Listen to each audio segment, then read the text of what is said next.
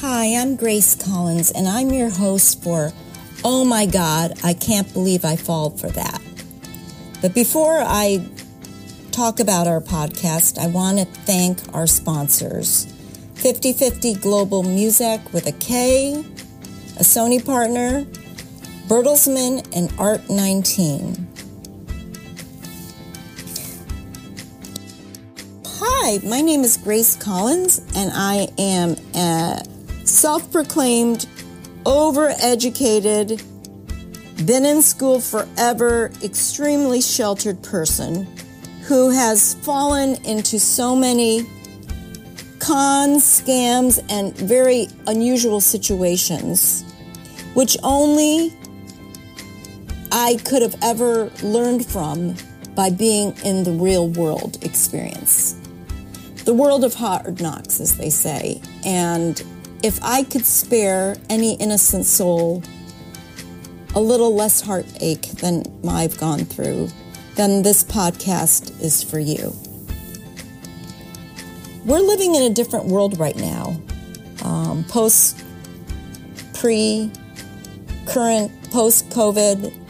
and there's all sorts of things that have been going on. But frankly, cons, scams, trickery, mean things done by people. It's been going on since biblical times. And actually, the Bible has a lot of wise words throughout the Bible, a lot in Proverbs, and I will be citing some of those, as well as famous quotes from speakers, books about wisdom and discernment. My first topic today will just be on trust. Trust is a word that we just hear, just trust me. If you can't trust me, who can you trust? Well, my first story that I'll be going into was a situation that my aunt put me into, a relative. And it relates to a romance situation. Now, usually one can trust one's relative, usually. But you also have to look at the cultural significance. You have to look at their experience doing this kind of thing and their motivation. So when I hear the word trust me, I truly have a post-traumatic stress experience. I call it how I developed post-traumatic syndrome from a Korean match-made date. But before I go into that story, we're going to hear from one of our sponsors. Our first sponsor is 50/50 Global Music with a K, Quest Cross. Quest, can you tell us about how you run and produce your company? Yeah, hey Grace, how you doing? Thanks for having me. Really excited about this show. Oh my God, I fell for that. Basically, 50/50 Global Music is a company distributed by Sony Music Orchard, and we have our publishing, Orchard Music Publishing and Sony Music Publishing. We love putting out talent from around the world, helping people exceed, get their product out, make sure that they're able to be in front of the masses. And with our deals, we believe in giving 50/50, so all our artists get 50/50, on our label deals. And we just want to help, other artists thrive and make it. Thanks, Grace. Thanks for having me. Hi, it's Grace Collins again from Oh My God, I Can't Believe I Fall for That. Today I'm talking about trust, and I realize trust is not just given, it's proven, it's verified, and you also have to look at the source of who's asking you to trust them.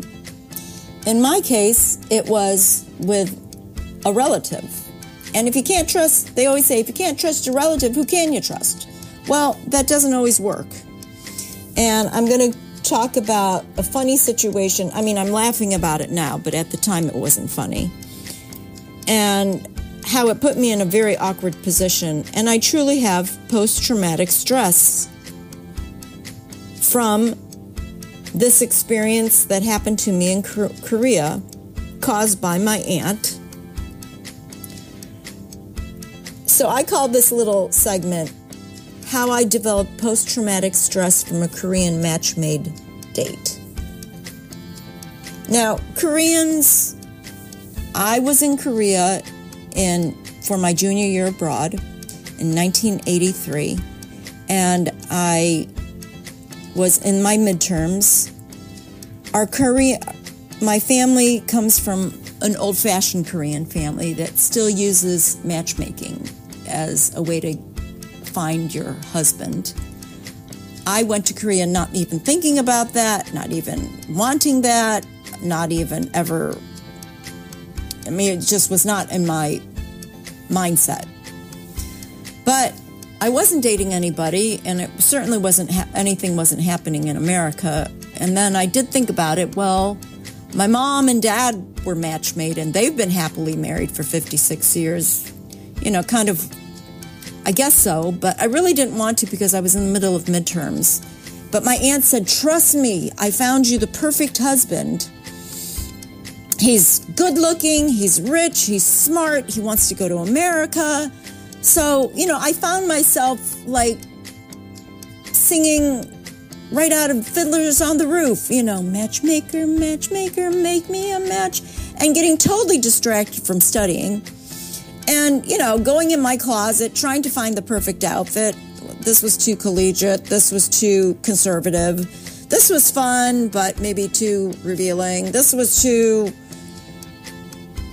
old school. You know, I don't know. I just found myself trying on all different outfits before I finally decided to come over. I guess these matchmakers saw me coming from my aunt's house and called my aunt and asked who I was, and she said that was my niece from America. So they got their little thinking caps on and went through their Rolodex and supposedly found me this perfect match. So anyways, I was kind of excited. I was a little annoyed being taken away from my studies, but anyways, I went to her house, got on the bus, and my aunt lives on the side of a mountain. She has a tri-level home in a very nice neighborhood in Korea, and I walked up the hill, and I met my niece and nephew, and they were both jumping up and down excitedly, going, Kunga Hobak! Kunga Hobak. And I was like, my Korean wasn't that good. You know, I knew what the word kunga means. Kunga means big. Hobak, I thought meant watermelon. And I said to myself, big watermelon? You know, like, what does that mean? Well, it turns out, I remembered that one of the Korean traditions is to always bring fruit. So I thought, oh, this guy must have brought some kind of Korean fruit as a gift, you know. Anyways, I didn't think much more of it. And then I walked up the hill and went through the gate and made myself up to the third floor. And the minute I walked into the room, I saw my aunt, I saw the matchmaker, the two matchmakers, I saw the mother, I guess she brought her sister, and then I saw the guy. Ugh. Now, mind you, I was in my early 20s, and you know, I didn't have diplomatic skills, but my facial expression said it all, and I looked at my aunt like, no way at all. And he was ugly, fugly. I mean, I don't even know how much more to say it, but he was tall and gawky. He had what we call floods, which means his pants were too short and his sports jacket was too short and you could see his arm cuffs. I didn't care about the eyeglasses. I didn't mind that he was a little geeky, but it was when he had this big smile with gold teeth and they were like separated. And what was weird was, like, in Korean, the matchmakers were like talking about him as like if he was a horse or something. They were like, we really should have fixed his teeth, and I guess we should have bought him a brand new outfit for this date. Well, anyways, in Korean, these matchmakers were like, you two should get to know each other. And why don't you walk around the street and get to know each other? And I was like, Auntie, with this anger look. And she was like, oh, just go, go, go. And by the grace of God, divine intervention, there was a major lightning and thunderstorm, and it started to pour and rain. So we could not go anywhere. But we were on the 3rd floor of her house, and underneath the patio balcony, there was a roof. So we kind of just went outside there. And it seemed like ages. I don't even know how many minutes. 1 minute, 3 minutes, 5 minutes, 10 minutes. I don't know. But we were just silently standing next to each other till I bursted out. I'm sorry, but I just feel really shy. I've never been on a match-made date before. And all of a sudden, he put his arm around me and he said, oh, you don't have to ever be shy around me again. And I booked right back inside. My cousin, I bowled over my cousins. They were listening with their ears to the wall, laughing so hard. And they could all tell that it was not a match. And they left. And I was so angry with my aunt for her telling me, trust me. And she was like, but he's rich and he's good looking. I mean, he wasn't good looking, but he's rich and smart and he wants to go to America. I was like, tough. I'm not getting married. No way am I getting. And I can't believe you took me out of school for this. So anyways, we kind of all sat back and, in retrospect, it was kind of funny. And I said, well, the good thing is at least we got a big watermelon out of it. And she goes, what? What are you talking about? I said, well, we got a watermelon out of it. My niece and nephew said, kunga hobak. And she started laughing and she said, that's not what that means. It means big squash. And I go, well, what does that mean? She goes, well, squash in slang means ugly. So my niece and nephew were trying to warn me that he was really, really ugly. So anyways, that is the story. And that's why I have a lot of trust issues.